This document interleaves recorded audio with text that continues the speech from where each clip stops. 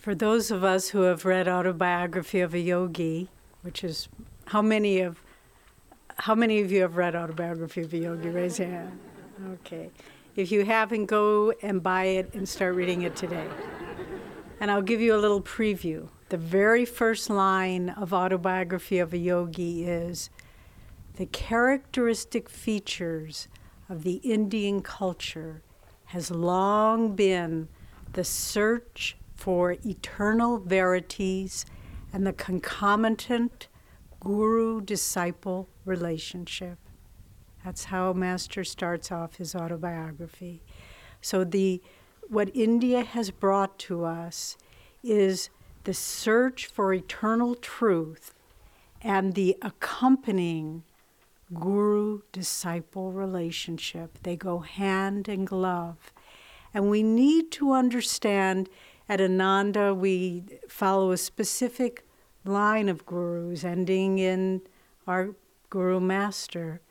But we need to understand that the guru-disciple relationship is the eternal mechanism, God ordained, through which the soul will find his way back to God. There is no other way. When Christ said, I am the truth, the way, and the life, and Christians today misinterpret it and say that he is the only way, well, he is the only way, but not in the body and name of Jesus, but in the guru-disciple relationship. That is the only way that we find freedom. And as Jyotish was saying, each soul in our individuality, at the moment of our creation, and I don't mean our birth in this lifetime, but when our soul as an individual spark is struck off from that great ocean of awareness, that little drop, when that little drop separates, there is a God-ordained guru. And it isn't something we choose. It isn't something, oh, well, I went to this satsang and this great thing happened, or that great thing happened, or I like the chanting, or whatever it might be. Once the Master had a disciple who left him, and Master wept, and he said he will never find God except through this vehicle. It wasn't personal. It wasn't like, I need him, I need disciples, any of that. He knew that he was the vehicle for that soul to find freedom through all eternity. There was one of Master's direct disciples was the center leader from Mexico City, Señor Cuaron. And he, when he came to Master, Master welcomed him so lovingly, and he said, I lost sight of you for several lifetimes, but I'll never lose sight of you again. And who lost sight of who? You know, Master didn't lose sight of him, but in the path of Señor Cuaron, he lost sight of the Guru, and we do, and we forget. Even in the poignant story in autobiography, when Babaji calls Lahiri, and he said, Lahiri, don't you recognize me? And Lahiri said, no. And he points to his little meditation asana, and he said, don't you remember this? And he said, no. And there's a little wooden bowl there, and he said, don't you remember? And then he touches him. And we'll get to that later, the touch of the Guru. And then it all comes flooding back. And he remembers the lifetimes that he had spent at his Guru's feet. Just as Master said in one of my very favorite chapters in autobiography, years in my Master's hermitage. You can just feel the bliss, the fulfillment, the resonance. Heart, there's one of those, that beautiful chant, heart-to-heart meeting, spirit and soul greeting. And Master says, not for the first time did the sun set, finding me seated at my Guru's feet. And so this is an eternal relationship. God has ordained that this is how it will be. Master called the Guru the spoken voice of silent God. God can't, or it's easier for us to ignore the silent voice of God. It's harder for us to ignore, to turn our back the spoken voice of the Guru. And so in one of Swamiji's great classic talks on the guru-disciple relationship, which is part of the lessons in discipleship, he uses the analogy of the guru. God is the great generator, but we are not wired yet to receive the incredible power that comes from the divine consciousness of God. And so the guru is the transformer. It steps it down just a little bit so that we can receive it. We are able to receive that divine current and not get totally blown away. Once, I believe it was Dr. Lewis, kept pestering Master, won't you give me samadhi? Give me samadhi. Give me just samadhi. And finally, Master just turned around and looked at him with that extraordinary divine power, and he said, could you take it if I gave it to you? And Dr. Lewis, trembling, no, sir, no, I'm not ready. But the Guru steps it down for us. It comes in a recognizable form. It comes in a form we can relate to, that we can love, that we can look in those eyes. I remember talking about Sri Yukteswar's eyes not having love in them. After the forest fire that burned down the community, we were living in a little bitty trailer, and it was not an easy time rebuilding the community from nothing. But there had been a big triangular-shaped painting of Sri Yukteswar that had been in one of the buildings that burnt down, and it had been rescued. So we had it in our little trailer. It sort of dominated, took up most of the little trailer, but there it was, and it was perfect. Because, you walked in and, oh, God, what a bad day. And, and then you saw Sri Yukteswar, and he just said, get it together. And after times change, I moved it out. I much preferred looking at Master's eyes than Sri Yukteswar. But nevertheless, the Guru comes to us in a form that we can relate to. In that beautiful, beautiful chapter in the Bhagavad Gita, which, as Jyotish says, it's just a section of the great epic, the Mahabharata, the great light. And the Bhagavad Gita means the song of God. And it's a dialogue, the eternal dialogue between the Guru, in this form, in this time, Babaji, Krishna, and the disciple, Arjuna, who Master told us he was in that lifetime. So the disciple is asking the Guru, tell me the nature of truth.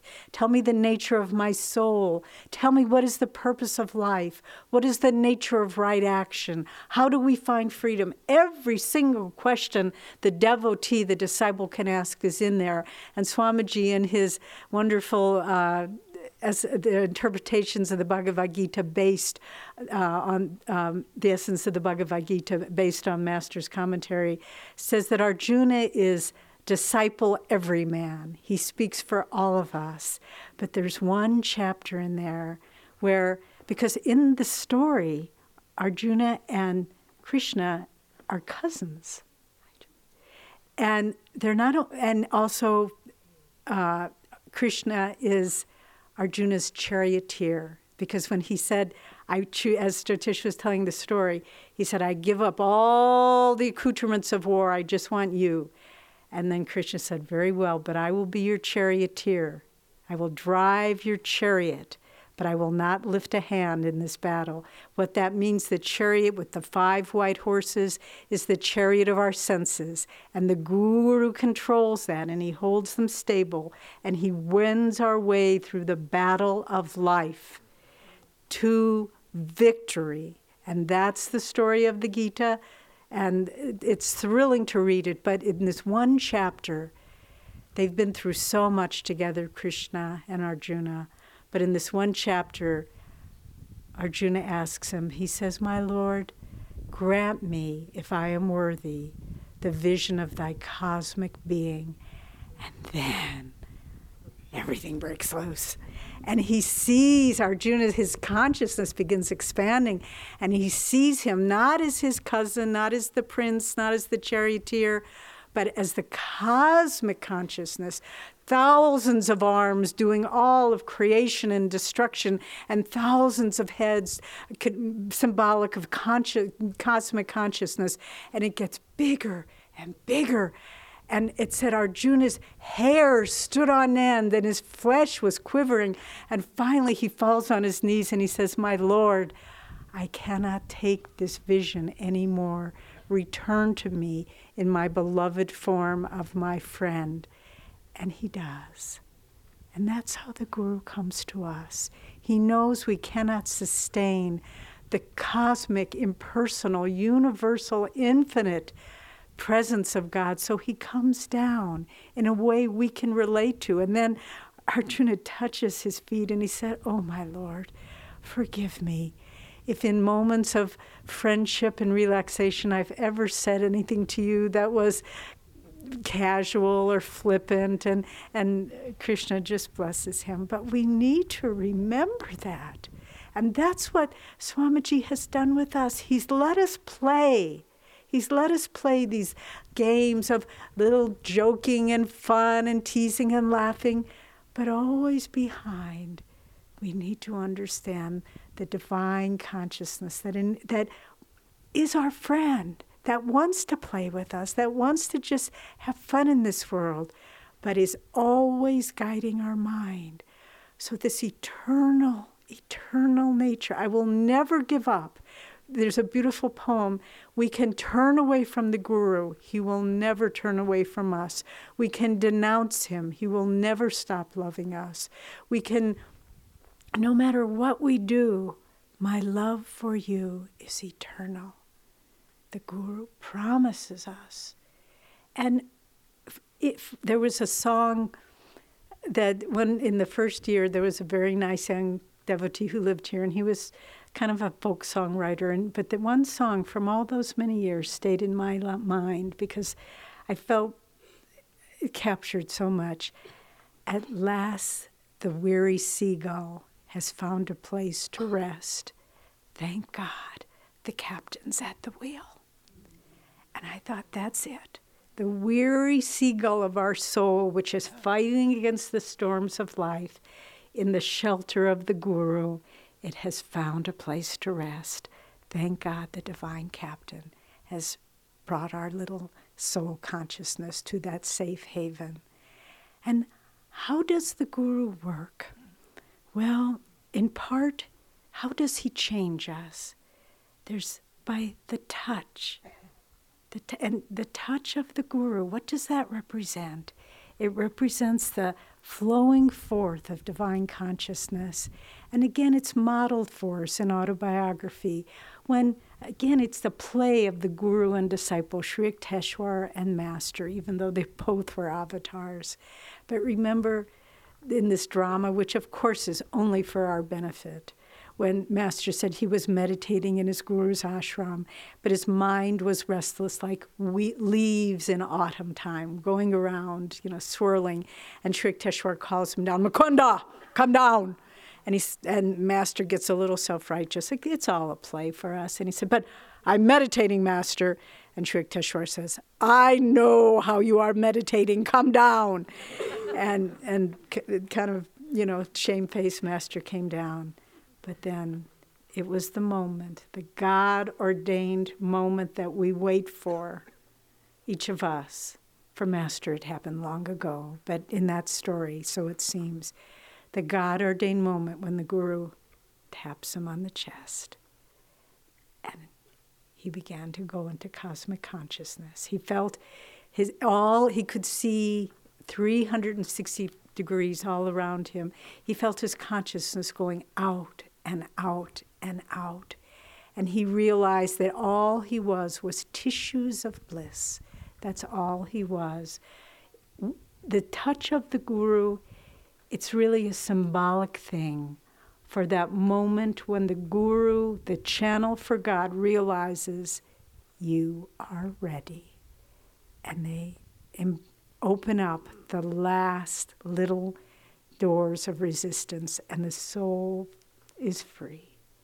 So the touch of the Guru. But also, as well as that, the Guru can understand all the, as Jyotish was saying, the labyrinthine maze of our minds. I remember so vividly many years ago at one of the first Kriya initiations I attended in the early 70s. And Swamiji was giving it then. And during the initiation, you go up and you receive the touch of the Guru through the channel, the Kriyacharya who's giving the initiation. And afterwards, Swamiji said, I had the most amazing experience during that blessing.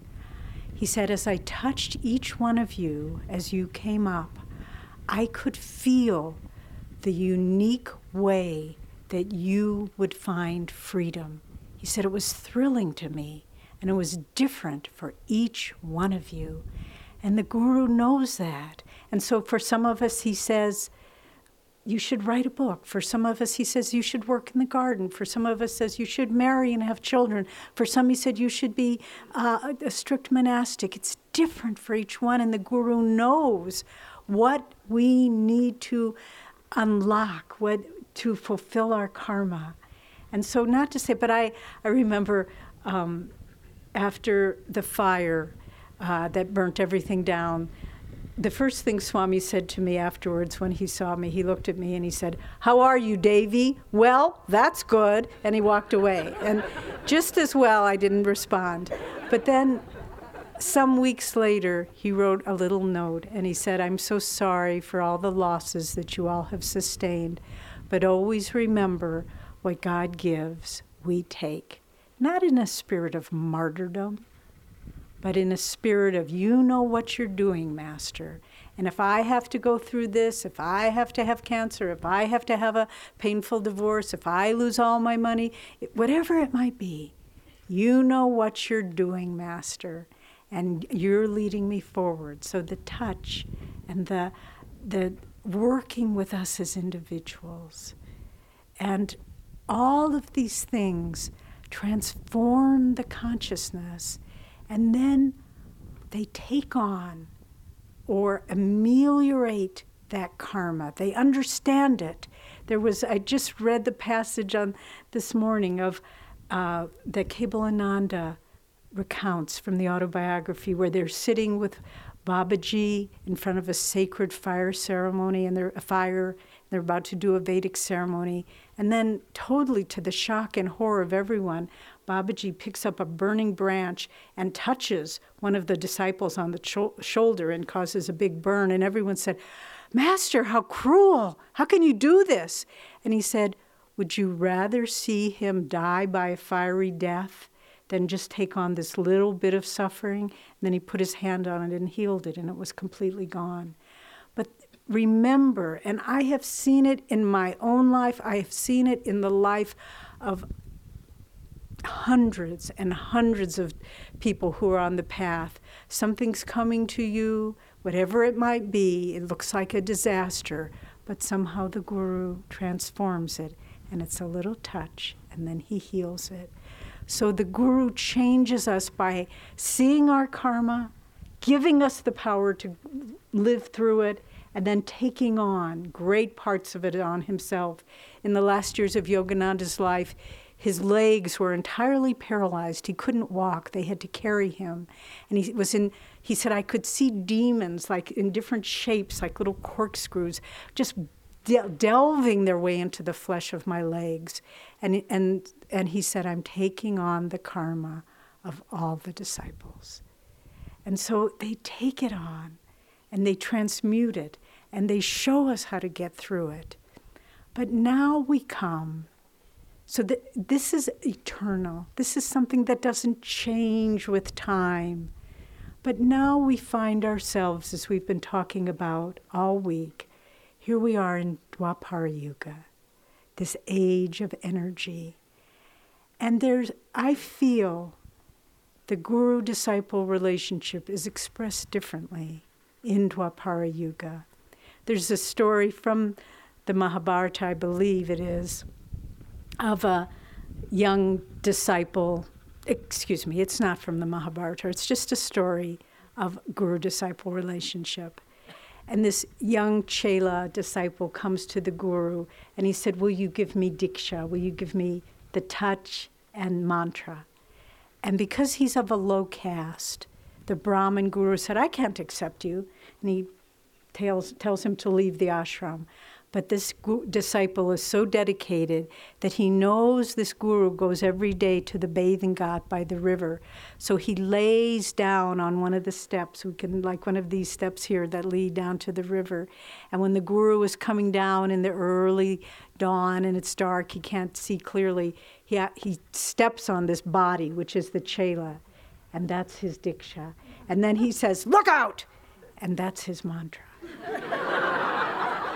And he just taking that diksha and that mantra, that young chela found God.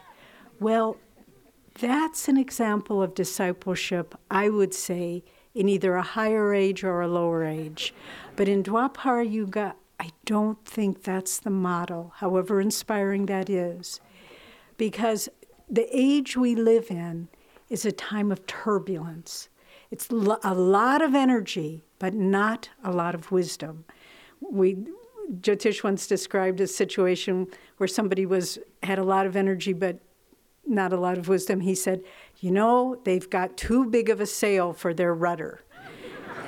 And that's a good description of Dwapara Yuga. It's like we've got a lot of energy. There's another joke where the first officer comes to report to a captain of a ship and he said, sir, I have good news and bad news. And he said, well, first, give me the good news. Well, the good news is we're making very good time. We're ahead of schedule. Well, what's the bad news? We're lost. And that's Dwapara Yuga. So how the way the guru works with us in this age needs to be different, because it's an age not of sitting, merging into God in quiet forest ashrams. It won't work in this time, by and large. What we need to do is work with the energy of Dwapara Yuga. Master told Swamiji, your life is one of intense service and meditation. And that, by extension, describes all of Ananda.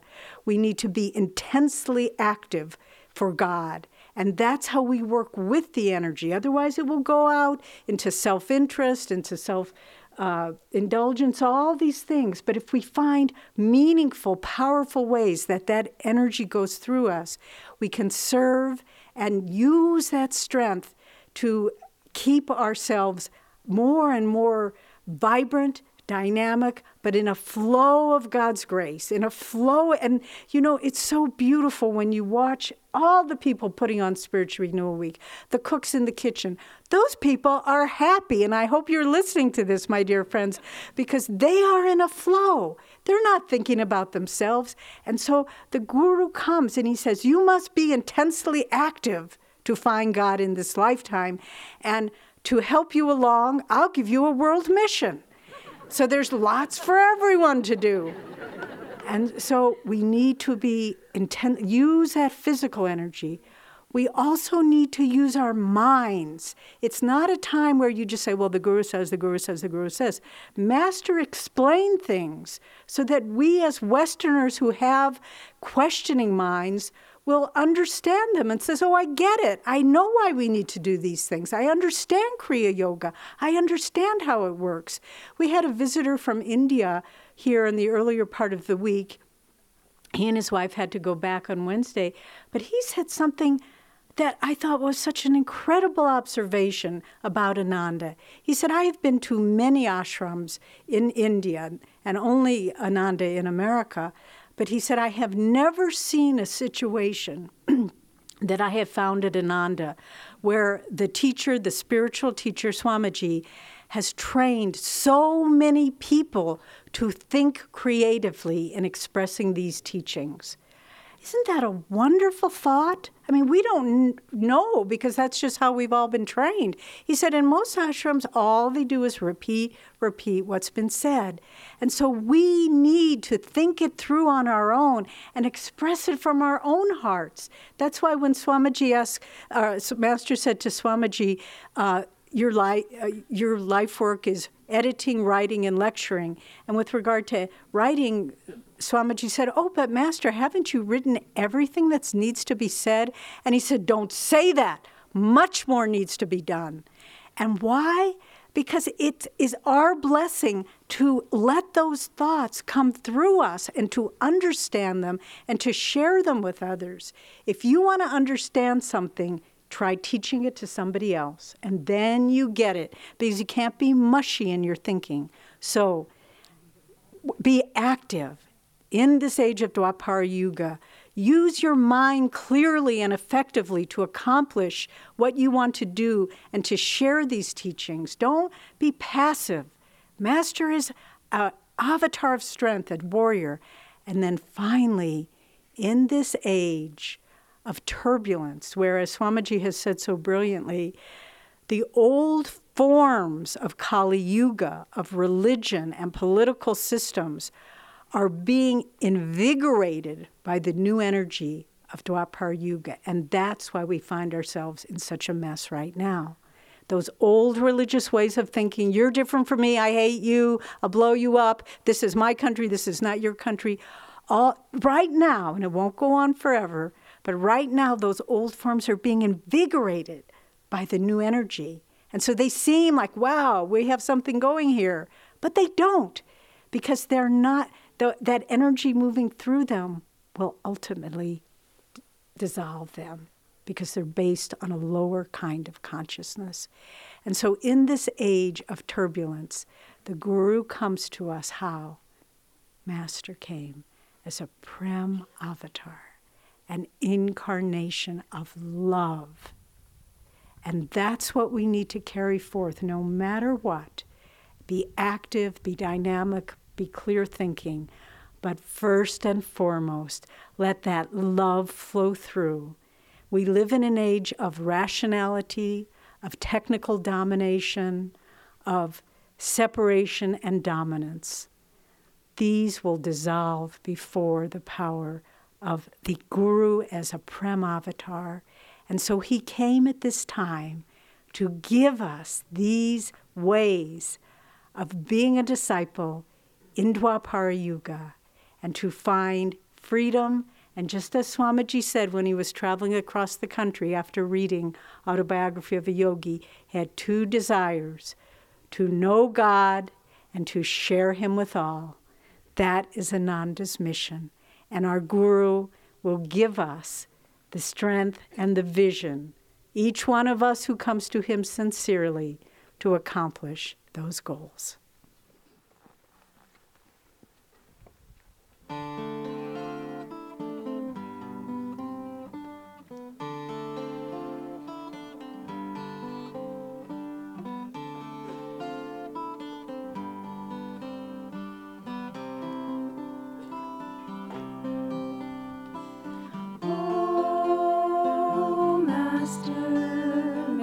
Joy fill our days. Oh, Master, may thy wisdom guide our ways. The time has come for us to see that there's but one reality upon the earth and high above, the truth that all was made from love. A love that calls to us to fly above the hills, above the sky, above the storms, above the pain, a land where peace and laughter reign. Oh, Master, may thy joy fill our days. Oh, Master, may thy wisdom guide our ways. Guide all our hopes and all our dreams, past every glow that only seems, into the light, the inner sun, into the truth that we're all one. Help us to find in every hour, in every thought, in every flower, a that spans eternity, the truth that makes us ever free. Oh, Master, may thy joy fill our days. Oh, Master, may thy wisdom guide our ways. The time has come for us to see that there's but one reality upon the earth and high above, the truth that all was made from love.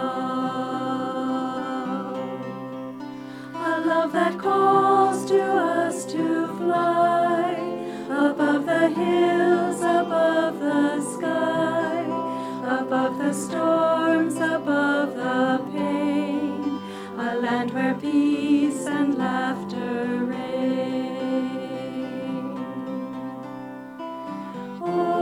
Oh, Master, may thy joy fill our days. Oh, Master, may thy wisdom guide our ways. Guide all our hopes and all our dreams, past every glow that only seems, into the light, the inner sun, into the truth that we're all one. Help us to find in every hour, in every thought, in every flower, a joy that spans eternity, the truth that makes us ever free. Oh, Master, may thy joy fill our days. Oh, Master, may thy wisdom guide our ways. Oh, Master, may thy joy